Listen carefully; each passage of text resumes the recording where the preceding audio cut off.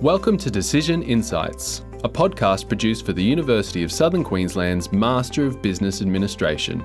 I'm Dr. Daniel Maddock, a digital pedagogy and media specialist and part of the MBA design team. In this podcast, we talk to leaders from a variety of industries about how they make decisions and why decision-making is fundamental to business performance and success. These interviews were recorded via the internet, so please keep this in mind as you listen to this episode. Decisions are never made in a vacuum, so in this episode, we're going to look at the internal and external factors influencing decision-making with a focus on how they impact our desire for optimal decision-making. Nia Yari Giyam, Jaganba na Gayable Yarawa peoples, Nia Toowoomba. This podcast is recorded on the traditional lands of the Gayable and Yarawa peoples in a place called Toowoomba. As we all know, financial decisions can be some of the scariest decisions of our lives, but Chris Black makes them every day. After 8 years in the financial services industry, Chris founded Fortress Financial Solutions, a boutique financial planning practice that is focused on building and protecting client wealth. Chris is a current board member with the Toowoomba Chamber of Commerce and St. Saviour's School. He is a graduate of the Australian Institute of Company Directors, has been noted as one of the most influential financial advisors in Australia by the Financial Standard, has lived and worked in the UK, is an alumni of USQ having completed a business and commerce double degree, and, Chris tells us most proudly, a husband and father to 3 boys. Chris Black, welcome to the show. Thank you very much, Daniel. Appreciate it, mate. Chris, can you tell me a little bit about the current role you have with Fortress Financial Solutions and the organisation itself? Yeah, sure. So we started in 2013, or I started in 2013 at a bit of a crossroads in my career with what we wanted to do. I had the sole focus of thinking that we could do it better and focus on quality outcomes, sort of education, empowerment, and just believe sort of the legacy of financial planning wasn't done right. So we're very specific with what we do. We're very different. We partner with clients and we ultimately exist so our clients succeed. So we have a fairly firm remit, I suppose, on that. My role here as an advisor is to drive that, look after staff and ultimately be the leader and make sure everyone's happy and enjoys life. Was your background something that got you to that position where you are now offering a kind of different look at the service of financial services? My background is actually quite varied, and on paper, I'm probably a finance guy, typical, finance guy wearing glasses and a suit. However, probably my experiences are a fair bit broader than that. Actually, starting obviously as an ex-USQ student, I've got a marketing degree and an HR degree as well as the finance degree. So that really rounded out my skill set, and I think now looking back, that's probably the best thing that I could have done is sort of round things out.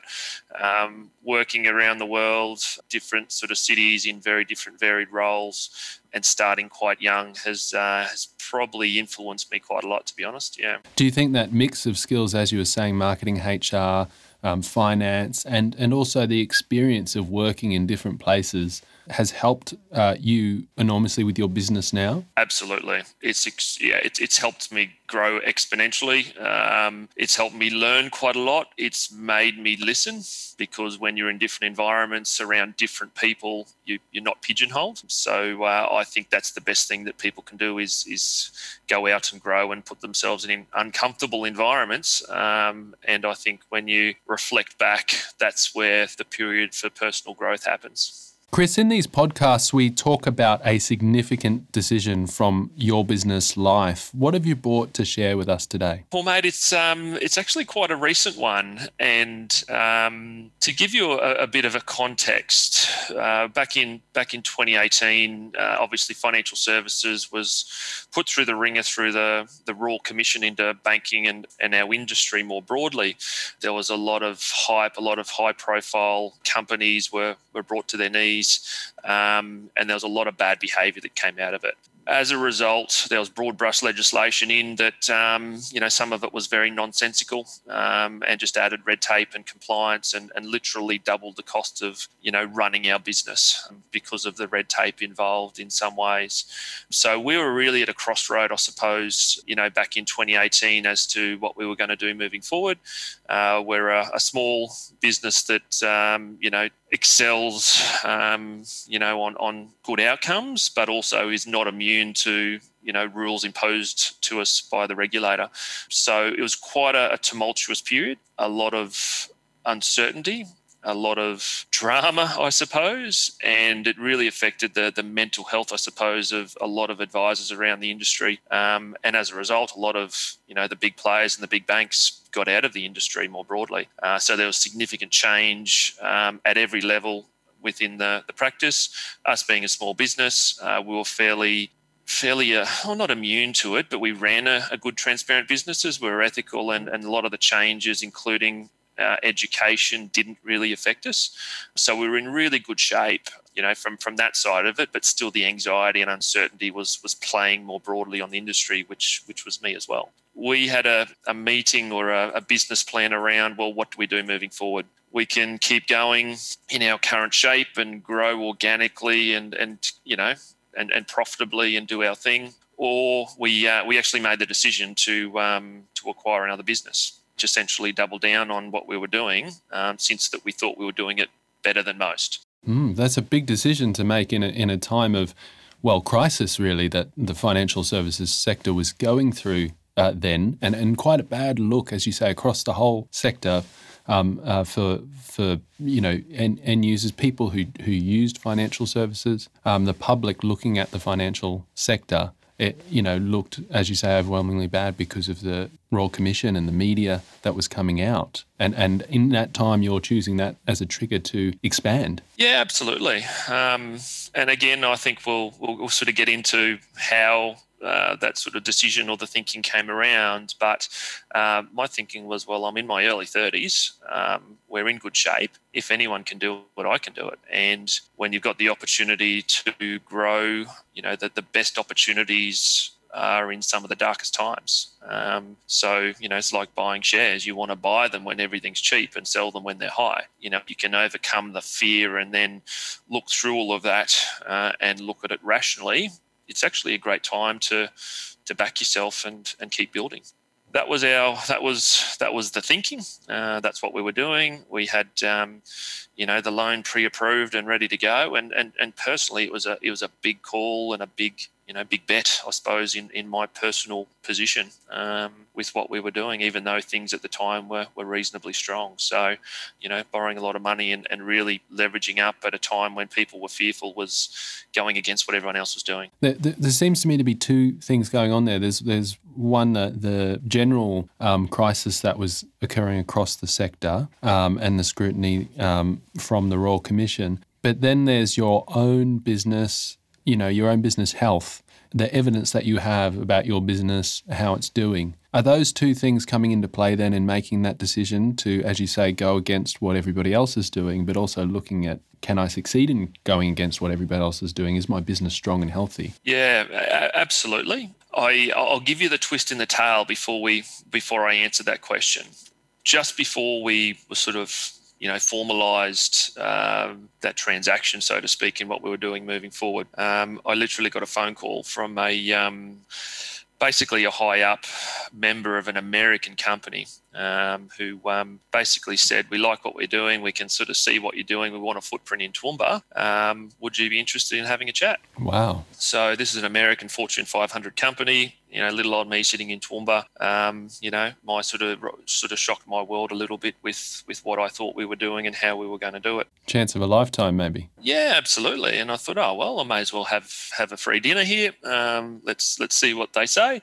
And, as a result, another opportunity was put on the table, which completely was in conflict with my business plan, but certainly one that I wanted to explore, given that it was an opportunity that, certainly you wouldn't dream of. So, yeah, I had a pretty solid decision to make, from there. And coming back to answer your question, Daniel, how did I do it? How did I rationalise or make the decision? I think then this has been a really good exercise because it sort of forced me to go back, and now 18 months in from that decision, look to see how I did, I suppose, and how my brain worked. And my background, my financial skills, I'm a very rational person. and how I tend to make decisions is based on data and evidence and justification. And so my brain went straight to the Excel spreadsheet.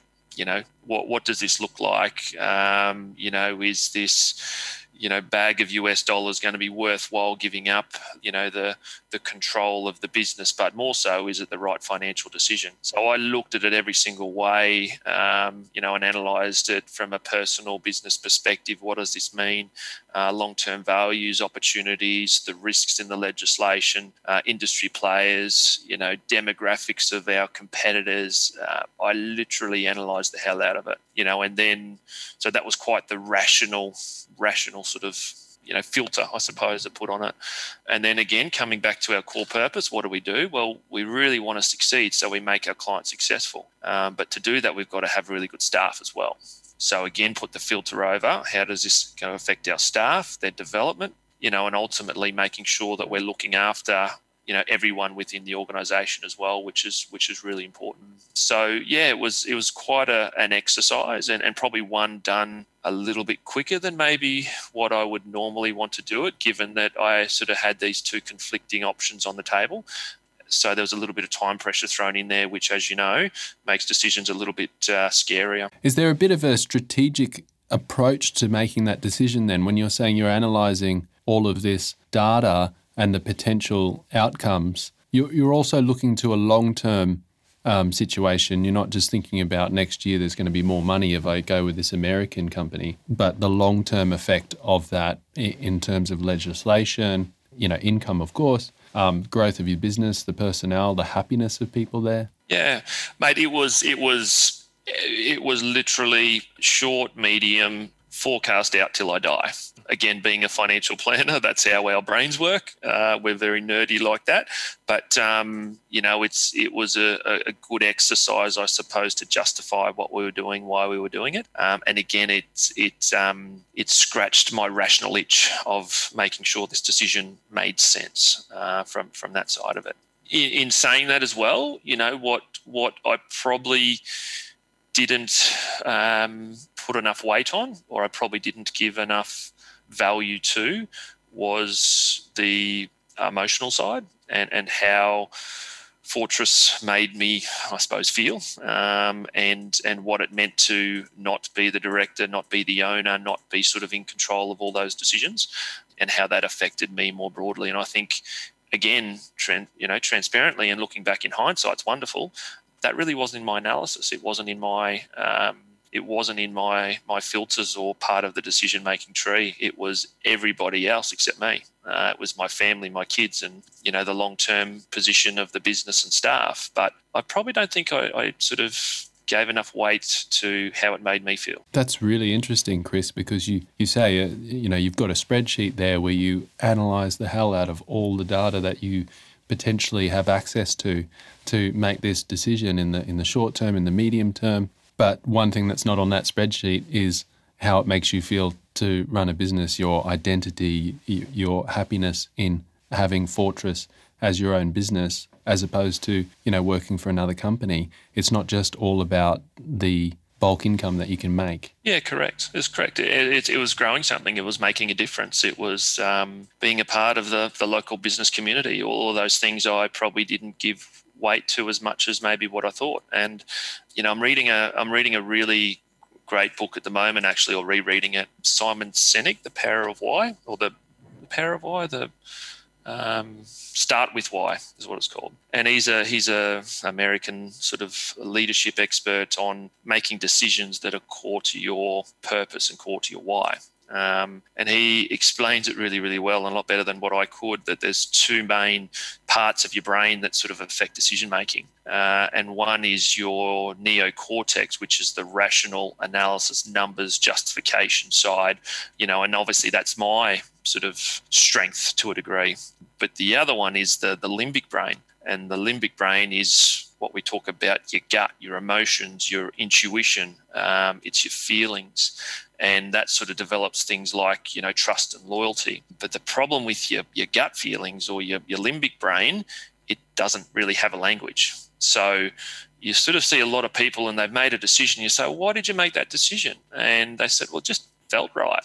and that's your gut talking, that's your limbic brain, and that's sort of your sum of your experiences and history and your attitude towards things. So it's really interesting to sort of reflect on that and say, well, maybe I used my rational analysis brain more than my gut when making the decision back at the day. So it's interesting. And you're able to reflect on yourself now and that feeling you have about running your own business. But what at the time did your intuition tell you about that decision? My intuition told me that the people here that I was dealing with locally were really good, and I had a lot of respect and time for those people, and I put a lot of weight in that being right. And that certainly hasn't sort of let me down, so to speak, from that side of it. My gut said this is a once-in-a-lifetime opportunity, and I'd be stupid to pass it up because I'm just a little old bloke from Toowoomba who's now getting suited by this, billion-dollar company in America. So my gut said to sort of follow that and make the most of it because, opportunities like this don't come around. 18 months on from this decision, what have you seen are the impacts? So business-wise, quite a lot of change. And obviously that was always going to happen. And, I suppose reflecting back, did I sell the company or not? I ended up, taking the opportunity and being part of an American business. So, reflecting back, how has that changed things? As I sort of said, probably the first 6 months or so, I was a little bit... I was getting used to being part of one of 35,000 staff instead of a big fish in a small pond. So again, personally, probably from that side of it, didn't value that quite enough. However, the decision that I made and the opportunities that this is sort of opening up has been phenomenal. It makes you think at a bigger scale. We were fortunate enough or unfortunate enough to be in a conference over in the States in March last year when sort of just before COVID was really hitting off. And, just sort of seeing how a big company and a big family company, no doubt, which again was a big part of the decision, has grown from nothing to 35,000 staff, and the scope and scale and resources that they've got at their fingertips. If we think we were going to change, the world, then they have. So, it's certainly been an eye-opener. It's made me grow. It's made me uncomfortable. But again, looking back at it, it's been the right call. Was there a lot to learn and maybe that's still being learnt about from having this merger? Oh, mate, there's always things to learn, and I think if you're not learning, you're not growing, and if you're not growing, then you're not getting better. So I think again, people listening to this doing their MBA, absolutely hats off to you for investing in yourself because you are your biggest asset, and the best investment that you can make is in yourself. So I think if you're not learning, you're very stale, and that's something that I probably couldn't do. Yeah, it's been an interesting ride, an interesting journey, and I've probably plugged some of the entrepreneurial gaps or the business gaps, with board positions maybe, reflecting back to sort of keep those juices flowing, so to speak. But yeah, certainly been changes with how we operate and what we do, but fundamentally, we're still the same. Fundamentally, the core, our Toowoomba office here still exists to look after our clients and make them successful. So at the end of the day, we're still in the same office. We're still doing the same thing. It's just a bigger beast above us. It sounds like an excellent outcome and a great story. Thanks for sharing that with us, Chris. That's all right, mate. We're going to move on now to a section of the podcast where we deal specifically with the learning that's happening this week in the MBA program at USQ. And what we're talking about this week is the idea of internal versus external influences when you're making decisions.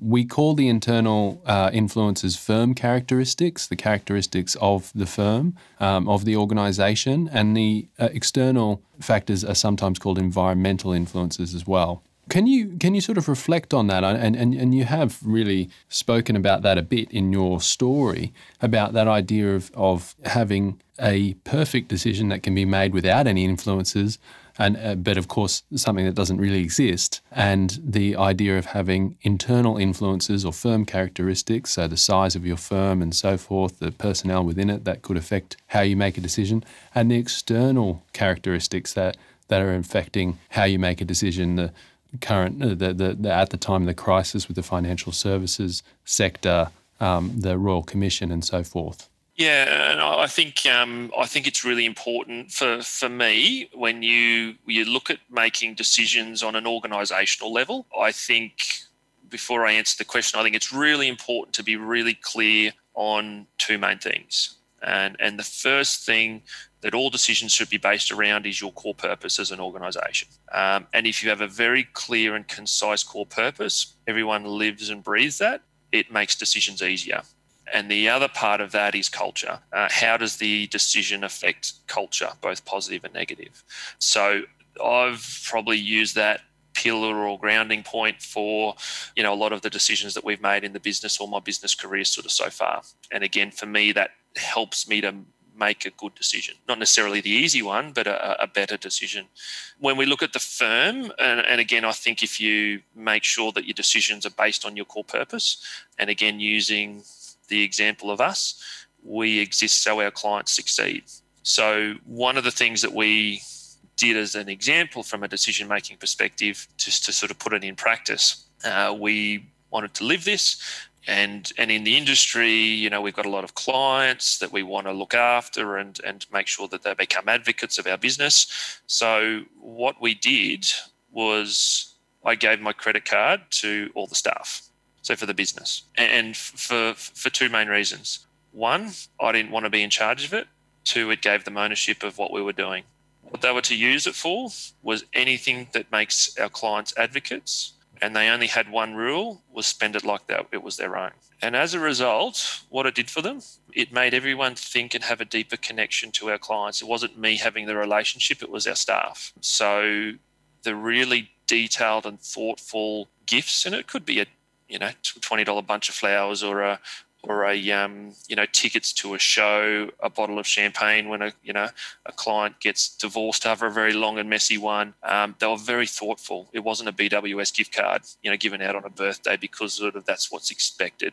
And that was probably one of the best things that we did, not just to give our staff a bit of ownership and leadership. It made them align with our purpose, which was really, really cool. That sounds fantastic and a really good way to make your business run with intent, that all of the staff there are really keen to do the best thing because you're investing that in them. You're saying to your staff, you're part of this. We're all in this together. I'm not going to take things away from you and give you less power, but I'm going to give you more power and more investment, and therefore you're going to be closer to the client and closer to the business doing well. Correct. And that builds trust, which builds loyalty, which means, they enjoy things more because they're more valued. So that's probably been one of the best things that we've sort of done, which is extremely easy to do, to be honest. And certainly no one's abused it in any way, shape or fashion. It's been great and people have loved it. And do you think you'd be able to make the same sort of decisions in a larger firm? You've got another overlay there for sure, but that hasn't changed from a theoretical perspective. How we've done it is a little bit different. And, probably when we look back at the COVID crisis, when you're part of a big organisation, the first thing that dries up is those discretional expenses. So from that side, that's been a bit of a challenge, that's sort of been tightened up a bit, even though at our level we haven't been as affected as, our American parents. But certainly that's something that we want to keep that culture with what we do here in our office, and then try and spread that as well as a best practice idea. So I think does that answer your question from a firm perspective? Oh, absolutely. I'm interested if there's a certain way that you structure your business on the ground in Toowoomba that helps you with those decisions, that you can be more nimble, perhaps more flexible. I think it's being opportunistic, maybe. It's thinking very consciously about working on the business and why we exist and why we want to be different, and looking at those finer points which add up to be really big rocks at some point. I think a lot of business owners, and we obviously work with a lot of business clients, and professionals, they can be guilty of, getting caught in the day-to-day grind of, the problems that will always exist in business, and they're not going to change. But I think we're good businesses become really great businesses is that they are very diligent and consistent with making sure that they work on the business, how they improve their business planning, future of things, taking advantage of opportunities, solidifying relationships. They're all very conscious things that you've got to go out of your way to do. But I really think that makes the difference when, we look at the success or failure of those businesses. And I use tradies as an example, even when talking to clients. You could be the world's best plumber, absolutely the world's best plumber. But if you don't return phone calls and if you can't pay your bills because you haven't sent out invoices, you're not going to exist. If you can be an average plumber that has great client experience, that runs a really good ship, that has a really good process and a really good client experience, you'll shoot the lights out, because I don't think anyone does it really well. And people don't marvel and sit back and think, geez, he's fixed my toilet really well. Geez, he turned up on time. He was clean. He tidied up after himself. It was an easy transaction and he got the job done. Great example. Can you tell me, did those internal influences change remarkably when you merged with the American company? As in sort of the firm characteristics, you mean? Yeah. Or no, but probably because I was very it was altered, but our core hasn't changed, because I was very, very firm in, when discussing or negotiating when everything was getting done, that we wanted to keep our identity and keep existing for what we were doing. And they were really good and acknowledged that we're buying a good business here. There's no reason to fundamentally change. Keep doing what you're doing, and we'll bolt in some really cool stuff that you can take what you're doing to another level. And that really, I suppose, sold it on me with what we were doing. But certainly maybe some of my experiences prior influenced that at an unconscious bias level. But it's been interesting to reflect back. Can you tell me, reflecting back on that decision to join with the American company, what external factors helped you make that decision at the time or influenced your decision? External factors probably, I think whilst I'd puff my chest out and say I'm macho and brave and I was going to take on the world and win, there was certainly an element of uncertainty and lack of ability to control how the industry was going to move. So there was that fear that sat behind, which sort of made, I suppose, the timing opportunistic at the height of uncertainty. So again, the legislation changes, the environment that was operating, banking, ability to access finance really dried up. So, whilst I had the loan approved and ready to roll, would the bank change the terms and conditions and jack the interest rate up because I was pretty highly geared? When I'm sitting, got my hat in my hand with 3 kids at home and a wife not working because she's on mat leave, was that risk worthwhile taking on when, the other way made sense as well? So, I probably, looking more broadly, I use the example when we talk culture with directorships, is, the Australian cricket team with Sandpaper Gate. I don't know if you're a cricketer, Daniel, but I've forced my boys to love cricket so we can watch it every night on TV. So we've overrun the wife. But, when that happened over in South Africa, and just a bit of context for those who maybe don't follow the cricket, Australian cricket teams playing in South Africa, a very hostile environment. Australia's on the edge of losing, getting towards the end of the test, and they made a very rash and split decision within a few of them to cheat by tampering with the ball. And I look back at it and say, well, why did they do it? If they sat down for half an hour at a team meeting over lunch and all thoroughly talked it through, there's hopefully no way they would do that. It was a spur of a moment decision brought on by external factors, time pressure, and wanting to win the test. But it's amazing how that's all played out, obviously, over time. And there's a high level of risk for them and uncertainty. I mean, there's no certainty that tampering with the ball's going to win you the game, but there's also a huge risk in that if you get caught, and we saw what happened there.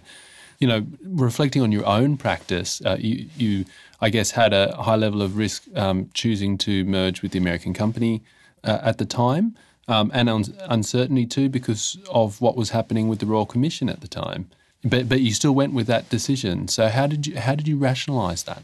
Well, I think for me, maybe it's been built out by a sequence of experience again, and coming back to the start, all being very diverse and very different. So, and thinking about this conversation, I thought of a few different events that maybe have shaped me. First one being, we sort of started with nothing. So everything we'd built up until that point was beyond my dreams when we started. So fantastic and great. And bottom line, I never wanted to sort of be broke for my family. I always wanted to provide. But that probably has been born out of, starting financial advice and starting financial planning at the height of the global financial crisis. So I started at a point where it was just absolute turmoil for the first 12 months. And that really shaped my perception of risk from clients.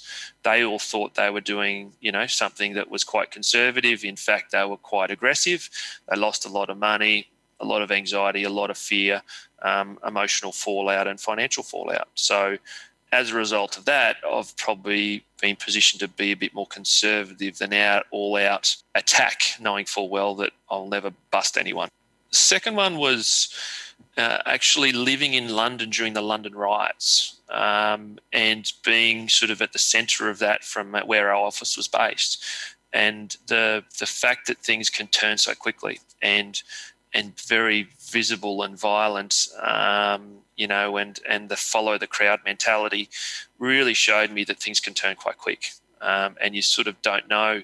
When I, jumped on the tube that morning to go to the office, that I'd be in lockdown that night, not being able to leave. So that probably, really, really affected my experience on risk. And then the third one was actually working for a big bank and seeing how making financial decisions purely for economic gain at the expense of everything else with no sort of social or moral compass, how that decision played out. And, not just financially, because you make those sort of decisions for short-term gain, but also personally on staff, and the well-being of people and enjoyment of life and work and balance and lifestyle. So again, for me, I didn't want to get back to that point, because being involved and at the crux of all those things, you just don't want to go back there, because history repeats. It's just under different circumstances in my mind. That's a great history, Chris, to several different things that have sort of formed your understanding of business, but sort of more broadly your purpose, your feeling about your purpose. Of course, we have to make money, we have to provide. It's very enjoyable to grow a business, but it's probably more enjoyable to help others, to be successful in helping others. Yeah, absolutely. Mate, you've hit the nail on the head there, Daniel. So when we come back to, we're very firm on the cause purpose of the business, my core purpose, and actually it's amazing listening to your children, and my wife is actually a psychologist. And I'm obviously the finance guy, but I think he was 5 or 6 at the time, and someone asked him, well, what, you get the reports back from daycare, and what does daddy do? He helps people make money. What does mummy do? What mummy helps people feel better. I thought, how good's that? How at the simplest level, that's what we do. So, that's a big part of my purpose, is probably helping people, and I love helping people and improving their position, and I'm privileged to do that on a day-to-day level. But I'm probably also at a point now where this decision has given me more time and more headspace to work on bigger issues and help on a broader scale. So yeah, I'm really looking forward to a big 2021 with some changes, and I'm going to be part of a local not-for-profit that focuses on helping people flourish with mental illness. So I'm extremely excited about being a part of that and sort of giving back a little bit to the broader community. It's the same as why I'm part of the Chamber of Commerce, because I fundamentally believe in businesses being the engine of and a pivotal part of society. And so, if I can give back and make those businesses more successful in any indirect way, then I think that gives me a lot of fulfillment. And then outside of that, I get so much satisfaction and fulfillment out of my family. I'm the boys' cricket and soccer coach. So again, all those things are really important, and they fill my cups, so to speak. And again, that's all part of getting older and seeing things through a little bit of a different lens with a bit of experience maybe. Interconnectedness, community, and helping others. Truth from the mouths of babes, Chris, from your children there. Absolutely. You got to listen to the kids. Yeah, they're fairly insightful. Yes. They tell you things that potentially you don't always want to know, but they do tell it to you straight up and in a simple fashion. Absolutely. Chris Black, Fortress Financial Solutions, thank you for coming on the show today. No worries, Daniel. Happy to help, mate. Happy to have a chat. I really enjoyed it, mate. Information about our guests can always be found in the podcast show notes in your podcast app or on the course site. This has been a University of Southern Queensland podcast produced by the Office for the Advancement of Learning and Teaching.